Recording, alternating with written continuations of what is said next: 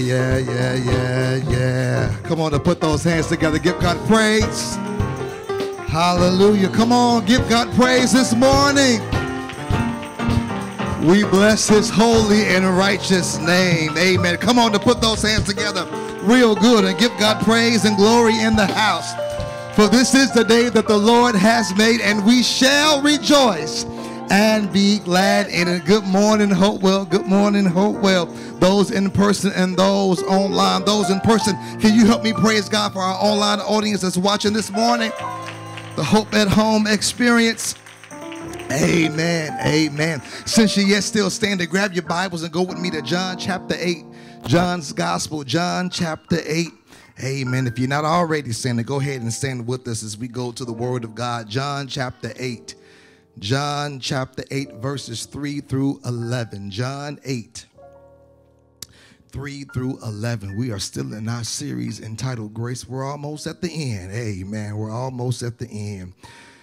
John chapter 8. Sound like one of those old school church mothers. Amen. John chapter 8.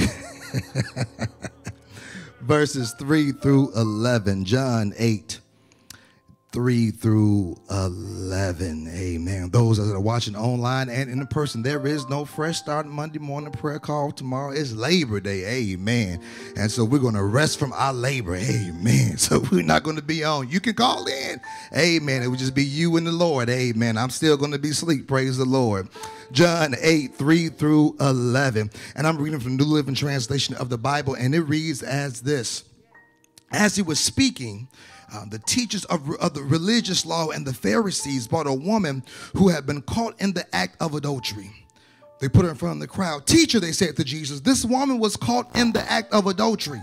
The law of Moses says to stone her. What do you say?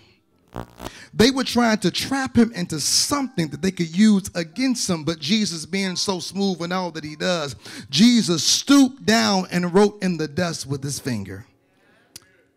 They kept demanding an answer, so he stood up again and said, all right, but let the one who has never sinned throw the first stone.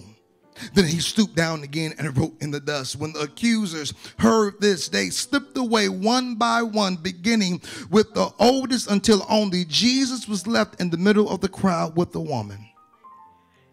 Then Jesus stood up again and says to the woman, where are your accusers? Didn't even one of them condemn you? No, Lord, she said. And Jesus said to her, neither do I. Go and sin no more.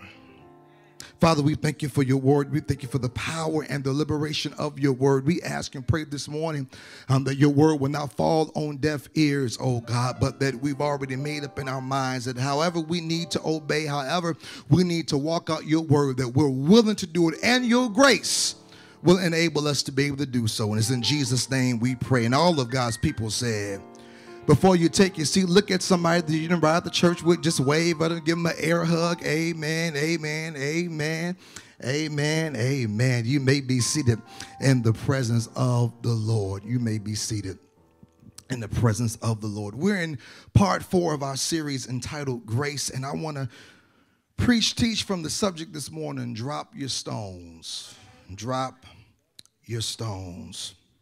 We've been investigating the scriptures over the past few weeks, looking at how amazing Jesus' grace is. I mean, it's something that you and I cannot work to be able to get. It is something that has been a free gift through the death, the burial, and the resurrection of Jesus Christ. A new way of living he gives us, a new access to living that he gives us. And we've been seeing how grace applies to our lives, where he's not looking to condemn us, but he's willing to give us his grace, his kindness, and his mercy, and his favor. But I want us to look at this morning, not just so much about the grace that the Lord gives us, but the grace that should be extended to each other. The grace that Jesus gives you and I is not something for us to be able to hoard. It's not something for us to feel entitled to. It is something that each of us should be willing to extend to somebody else. I'm going to say it again. Nobody want to have church with me this morning. I said the same grace that our Lord and Savior Jesus Christ gives to us time and time and time again, evangelists. It's not just something for us to be able to hold on to or to hoard for ourselves, but it should be something, Mother Albritton, that we should be extending to those that we come in contact with. This story this morning, man, this is almost like a reality TV show right here, because you have a woman. We don't know too much about the woman. All we know is that she is a woman. We don't know a name. We don't know her age. We don't know her occupation. We don't know any of those things. All we know that there is a woman who has been caught in the very act of adultery. Context tells us that the religious teachers and the Pharisees were always looking for an opportunity to be able to trap Jesus. So they go and they find this woman, Sister Brian, that has been caught in the act of adultery, and they bring her. Some theologians suggest that when they grabbed her out of the house, she didn't have time to grab a coat, she didn't have time to grab a towel, that she probably came out almost naked in front of everybody in the temple. So imagine religious teachers, those that are in the temple, ready to learn, interrupted when they hear some mumbling and some jumbling at the door, and enters in the Pharisees and the religious teacher with a half-naked woman coming before them, stating this woman has been caught in the very act of adultery. Now, you got to understand, this is where it gets good at right here.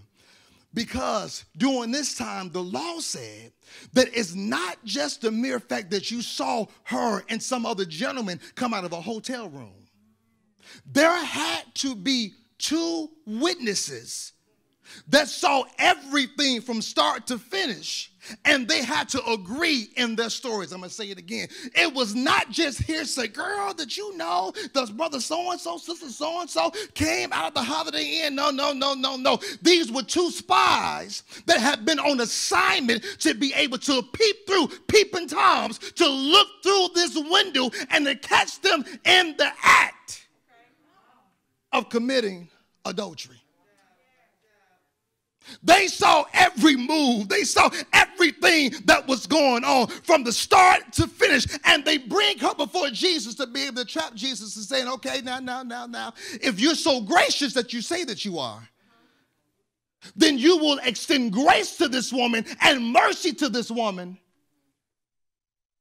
But then, if you're trying to break the law of Moses, if you're trying to keep the law of Moses, according to Deuteronomy chapter 22, that if anyone is caught in the act of adultery, they are to be stoned to death. They are to be brought out before the people and stoned, because they want to make sure that they keep the purity of society. They want to make sure that they keep holiness within society, and to make an example out of everybody else. This is something that you should not do. This woman, half naked, probably 13, 14, 15 years old, so to speak, because at this time, young girls were getting married around their age. Half naked, being brought out in front of everybody at the temple that should be a safe place, but exposed, demeaned, humiliated in front of everybody in the temple. The Pharisees and the religious teachers thought that, hey, we're going to use this as an example to be able to trap Jesus, but they didn't even realize that while they were trying to trap someone in their sin and trying to trap Jesus up in what he believed, they were sinning against God in their very act. Because they bought the woman, but they didn't bring the man. Last time I checked, you can't commit adultery by yourself. They bring the woman out. She's there in front of everybody. And they ask Jesus, what are you going to do about this? Are you going to break the law of Moses? Or are you going to extend grace? Can I share something with us this morning that we may not want to hear, but we got to hear it. That many of us, including myself, are more like the religious leaders and the Pharisees than we think we are. Sometimes, I know I'm not going to get a lot of amens on this. Sometimes we are more like the religious leaders and the Pharisees than we are Christ. Because we're looking, trying to find a reason to be able to point out somebody's flaws and their sins more than we are trying to extend grace and extend mercy. Now, I know it's twofold, because now we have a society and a generation now that says, hey, only God can judge me. You can't judge me. You're not supposed to judge me. The Bible tells us not to judge, but the Bible does admonishes us to be fruit inspectors, because the Bible says that we should know them by the fruit that they bear. So as a believer of Jesus Christ, I'm not called to judge you, but I am called to inspect your fruit, because if you say that you are saved and you have been redeemed by the blood of the Lamb, there ought to be something within you that I see Christ and less of sin. Why? Because going back to what Romans says, I've experienced a new life. I have died with Christ, and now I've been resurrected with a new life in Christ. And because there's a new life in Christ, there ought to be a difference in my actions and in my behaviors now, since I've been redeemed by the blood of the Lamb. There is a difference. There's a difference between judging somebody and holding somebody accountable.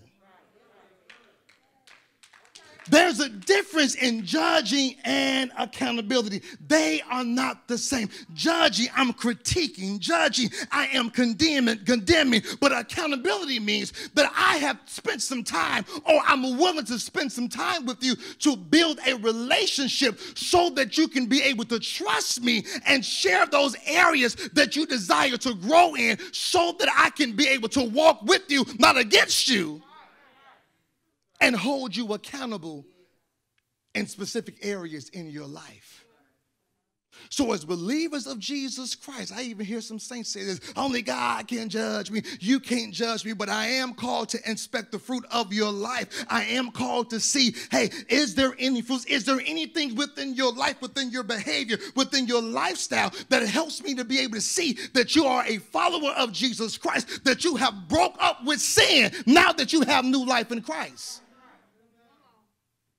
And now I'm called to do life with you and to come alongside of you, and you come alongside of me, and to build trust so that I can be able to have accountability in my life where you're not working against me, but that you're walking with me. We are more like the religious teachers and Pharisees sometimes than we are Christ. That we're quick to judge without having a history lesson. We're quick to judge without knowing and understanding what has gone on in a person's life that has caused them to get to where they are right now. And what happens is, saints of God, we don't know the history because we haven't used the time to invest within their life, to build trust, to build a relationship where we're not just trying to collect data on them, but we're opening ourselves up as well, and we're doing life together, and we're exchanging things together to be able to grow in our walk with Christ. Truth of the matter is, thank you, Holy Spirit, it's easier, Greta, and less work to judge than to hold somebody accountable. Oh, I can critique real quick and condemn real quick and put you in hell real quick, but it's more work and more that I have to give of myself in sacrifice to build accountability, because now I may have to open up myself and share some secret sins with you as well. Oh, God, because you cannot expect for me to hold you accountable and you just tell me stuff and I never tell you nothing.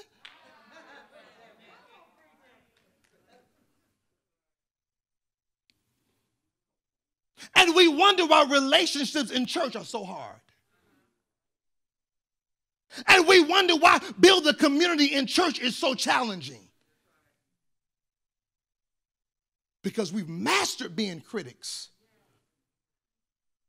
And we've gotten an F in being Christ-like.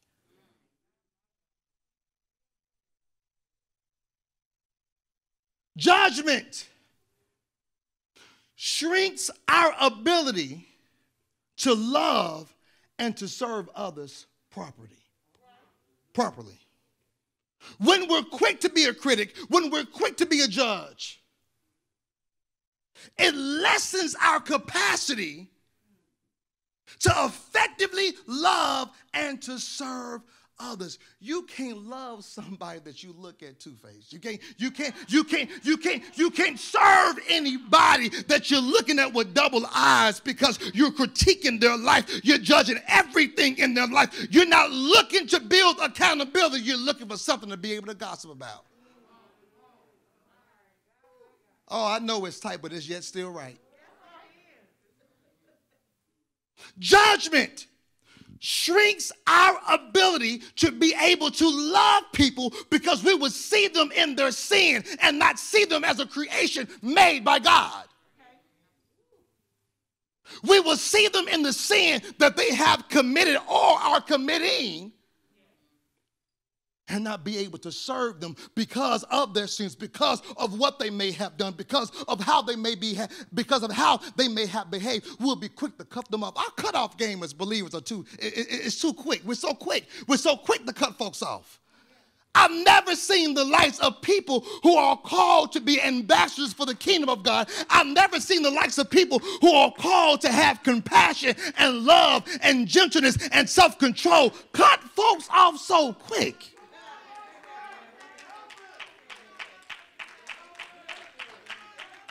Why have we adopted principles of the world into the kingdom? Now, is that not the Bible? Paul even talks about it, that you have a brother that's there, a brother, a sister that's sinning. I think it was there over in Corinthians, where the guy, he was sleeping with his stepmother, and he would not stop. He just would not stop. He didn't find nothing wrong with it. He wouldn't stop. And Paul told them, get rid of the brother. He don't want to repent. He doesn't want to acknowledge. He does not want to confess. No, he says, because a little leaven will spoil the whole bunch. They had to make an example from that guy when it came to sin. But if you have someone that's willing to acknowledge, if you have someone that's willing to confess, if you have someone that's willing to repent, why are we cutting them off? Because our judgment lessens our capacity to love them and to serve them. Our judgment shrinks our capacity to effectively love them and serve them, because we see them as their sin and not as one that's been made in the likeness and the image of God. I'm almost done. Judgment can sometimes create distance, and I like this right here, and a sense of spiritual elitism. That we distance ourselves from those that sin differently than we do. And we judge them, and we judge them, and we judge them with a sense of arrogance, as if we are as if we're in some upper spiritual level than they are, when the truth of the matter is, we all have sinned and fallen short. And because they're sinning differently than we are,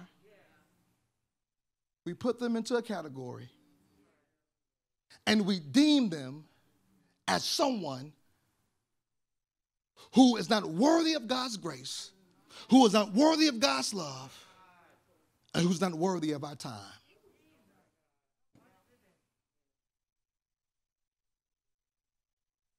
What I love about this story that we have such bad teaching on, that in this story, evangelists, Jesus is not condoning the woman's sin.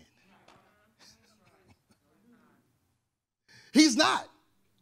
What he's doing, he's helping the religious teachers and the Pharisees to realize you're holding this woman accountable. You're pointing out a sin in this woman's life where you fail to realize you have sinned and trying to trap her in her sin.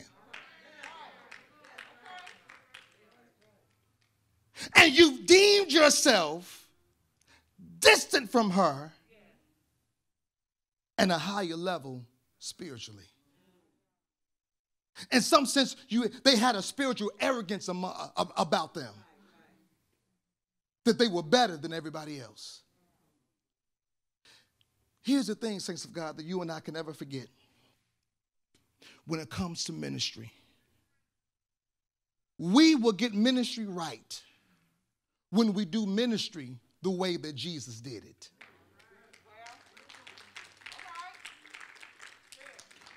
We will get ministry right when we do ministry the way that Jesus did it. Well, Pastor, what did Jesus do? Majority of the ministry of Jesus was not done in the temple or in the four walls of a building.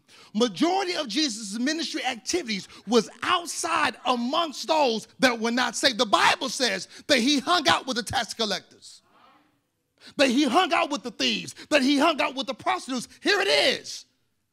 But in him doing so and having association with them, it never jeopardized or questioned his integrity or his character. He spent time with the prostitutes, but he wasn't trying to get nothing from them. He spent time with the tax collectors, knowing they have been robbing people of their money, but he did not say, you break me off a little piece, what you get.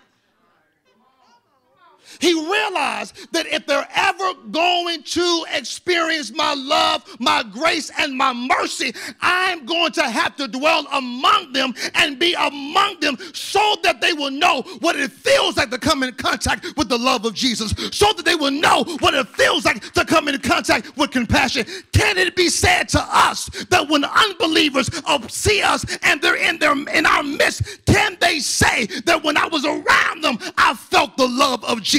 When I was around them, I felt compassion. When I was around them, I felt grace and mercy be extended to me. Or were we just critics, condemning them as if we're a part of some elite spiritual class? This woman, it's brought probably before a temple full of men. Her daddy's not there. No one to protect her. Nobody to run a blanket to her to kind of cover her up. She's out there, vulnerable, open, embarrassed, shamed. The guys that had been peeping Toms that saw everything that she had did, probably in the back talking, wait till we get out the temple. I'm about to text her to see if she can roll by my house tonight.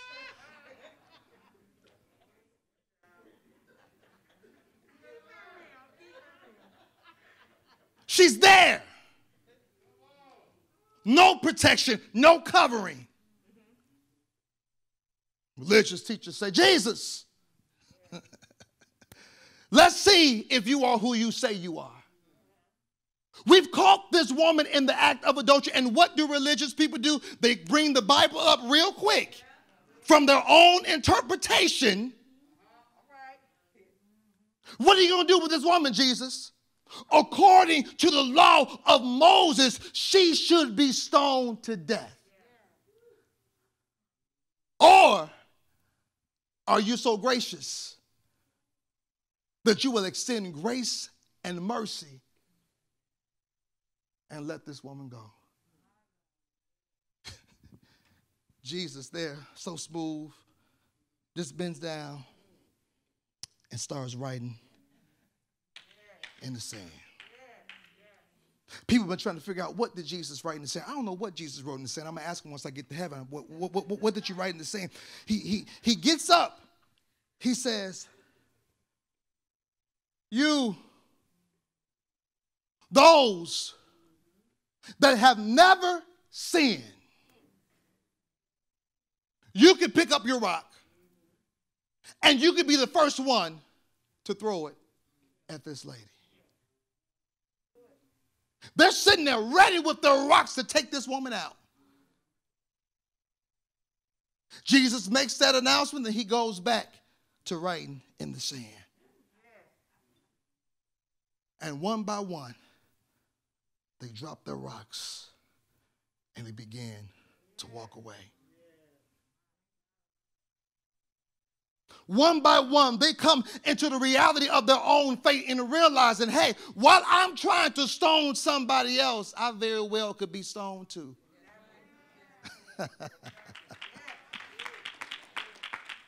They walk away, dropping their stones from the oldest to the youngest.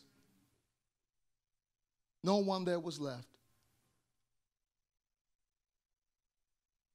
No one there was qualified to be able to judge or critique. Why? Because they had missed God's standard as well. They had missed the mark. They had dropped the ball in their own lives.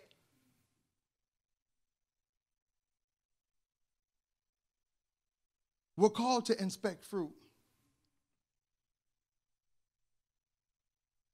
but we're not called to be spiritual critics.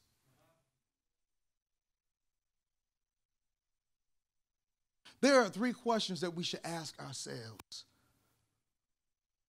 before we judge anybody. First question we should ask ourselves is this: am I bothered by a particular sin rather than all sin? Because whether we want to believe it or not, myself included, we have categorized certain sins in certain spots in our lives. And some sins hit differently than others. And because of that, based off of where their sin lies within our sin map on our life, within us, will determine how we react to it. Will determine how much we'll have to say about it. Will determine how much of a big deal we'll make about it.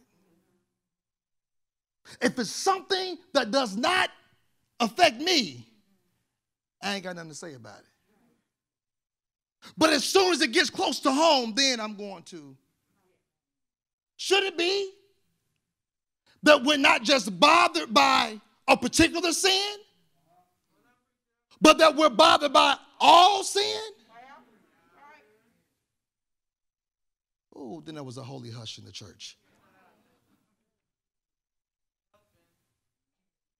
Just as if we would deal with someone who's involved in immoral activity should be the same way we should check someone that battles with jealousy. Why? Because jealousy soon turns into more than just, hey, I'm mad because you got something that I want. It turns into now we begin to treat people differently because they got something that we want. Now we just mean towards them for no reason. We walking around getting ready to shout in church. There's only 5 people in the sanctuary. You don't spoke to everybody but them, but you look at them real hard, up and down, then walk away. What is that? What is that?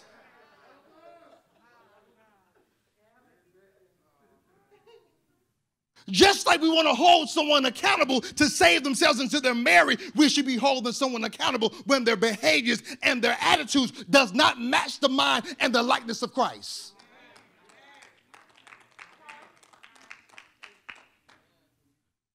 So am I bothered by a particular sin rather than all sin? Number 2, am I guilty of pointing out the failures of others while ignoring my own? Am I quick to critique or to see the speck that's in your eye? But I missed the whole SIU arena that's in mine. Oh, I'm sorry, Ben Terra Center. We done got the name changed. Am I quick to see your sins, but I never see mine?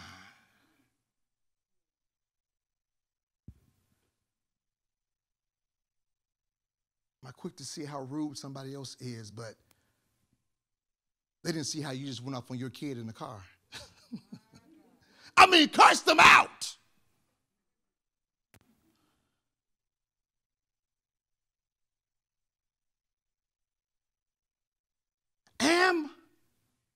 Am I good at critiquing others, but horrible at critiquing myself?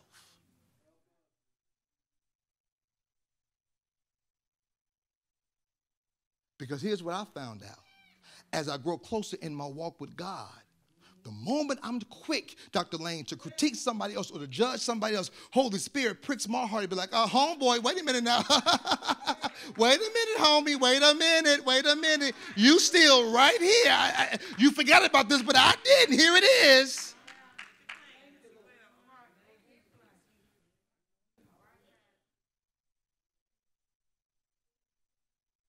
I was on the phone last week, getting some work done on the house. Something just wasn't right. I said, man, that's not adding up. Sister Swim said, well, we ain't paying nobody until we talk to the owner. Call the owner. I know the owner. I work with the owner in the community.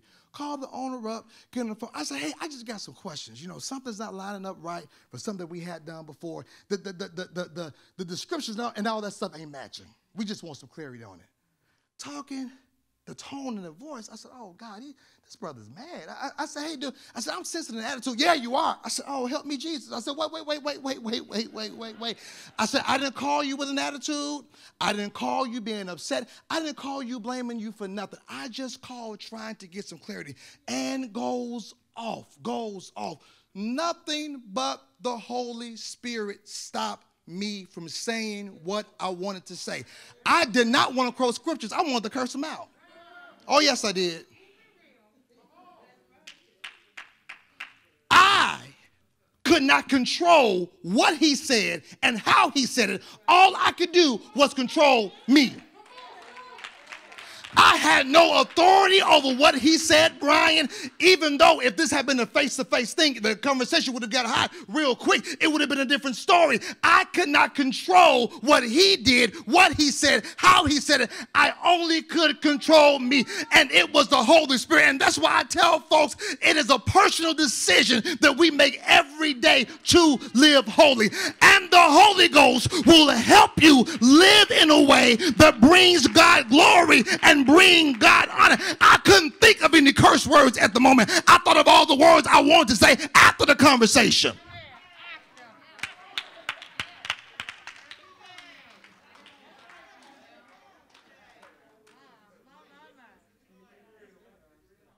While I'm so concerned at pointing out where he dropped the ball and what error it was in his ways, Holy Spirit had to bring up to me, listen, I'm going to silence you because if I don't, I know you will say something stupid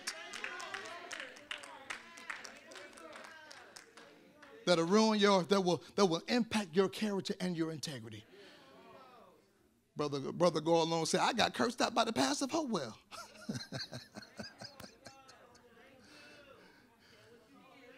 Tell what I did. I would have told every word I said, sister. Are we guilty of pointing out the sins and the failures of others, but you never see your own stuff?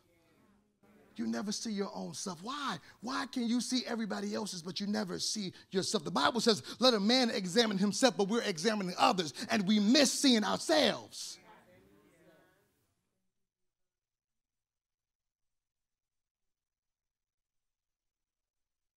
Last question. Are my standards God's word or just my personal preferences?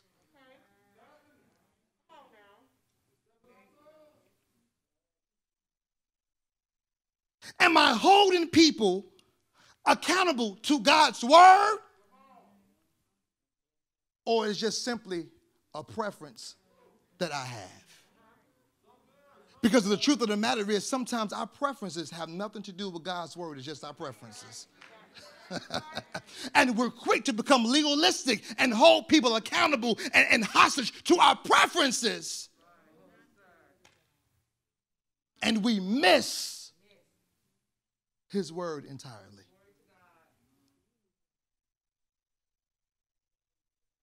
Jesus says, you without first sin, cast the first stone. And they started to slip away one by one, from the oldest to the youngest. The woman looked around, and Jesus said to her, where are your accusers? Didn't even one of them condemn you? She said, no, Lord, she said. And Jesus said, neither do I. Go and sin no more. He holds her accountable to a standard. And in holding her accountable to the standard, he presents to her grace at the same time. That he says the critics that tried to come and trap you, the critics that tried to come and set you up are no longer here. Go, but get this, go and sin no more. Grace has just entered her life, Sister Mary. But now that she's experienced the freedom that only Jesus can give and grace, now he tells her not just go, but go and sin no more.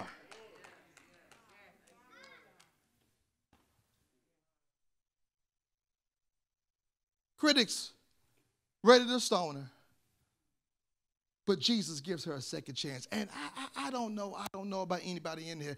I've already exhausted my second chance. I don't know what chance I'm on right now. I don't know, probably in the billions by now when you calculate 36 years of living and being accountable for things that I've done. I'm up there in the billions now that I'm so glad that when he could have stoned me and said be put to death, he gave me new life and he's given me grace and told me go and sin no more.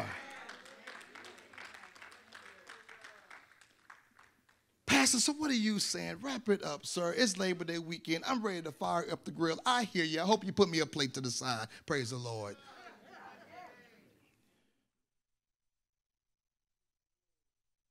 Drop your stones.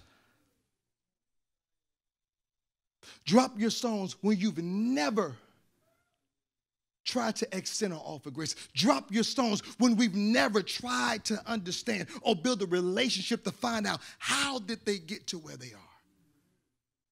What's the history behind the behavior? What's the history behind the lifestyle? What's the history behind the decisions? Drop your stones.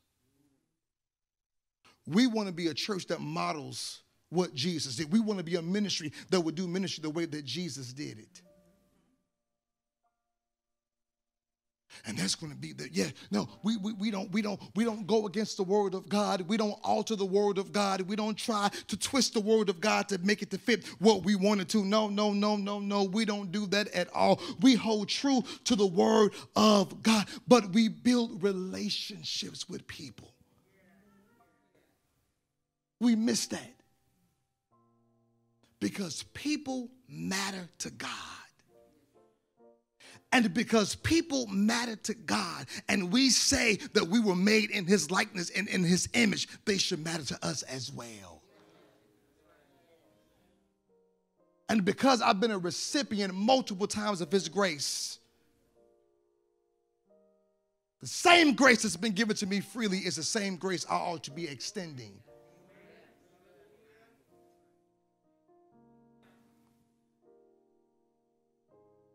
Father, I pray now in the name of Jesus that you will search our hearts, and where there is a sense of entitlement because someone sins differently than us, God, I pray that you will prick our hearts, convict our hearts, Father. I pray, Father God, in the name of Jesus, where there is judgment with no grace, where there's judgment and critique with no mercy, that you convict our hearts. The same grace you've given to us freely, help us to be distributors of the same grace to others.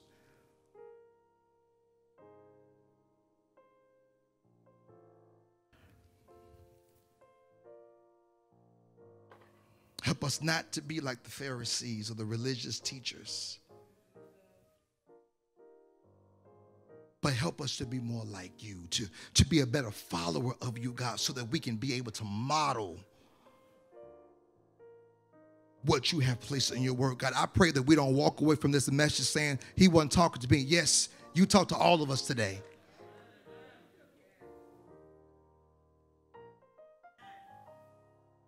And where we wrestle with certain things that may have been said, God, I pray that we will not be trapped in the trap of offense,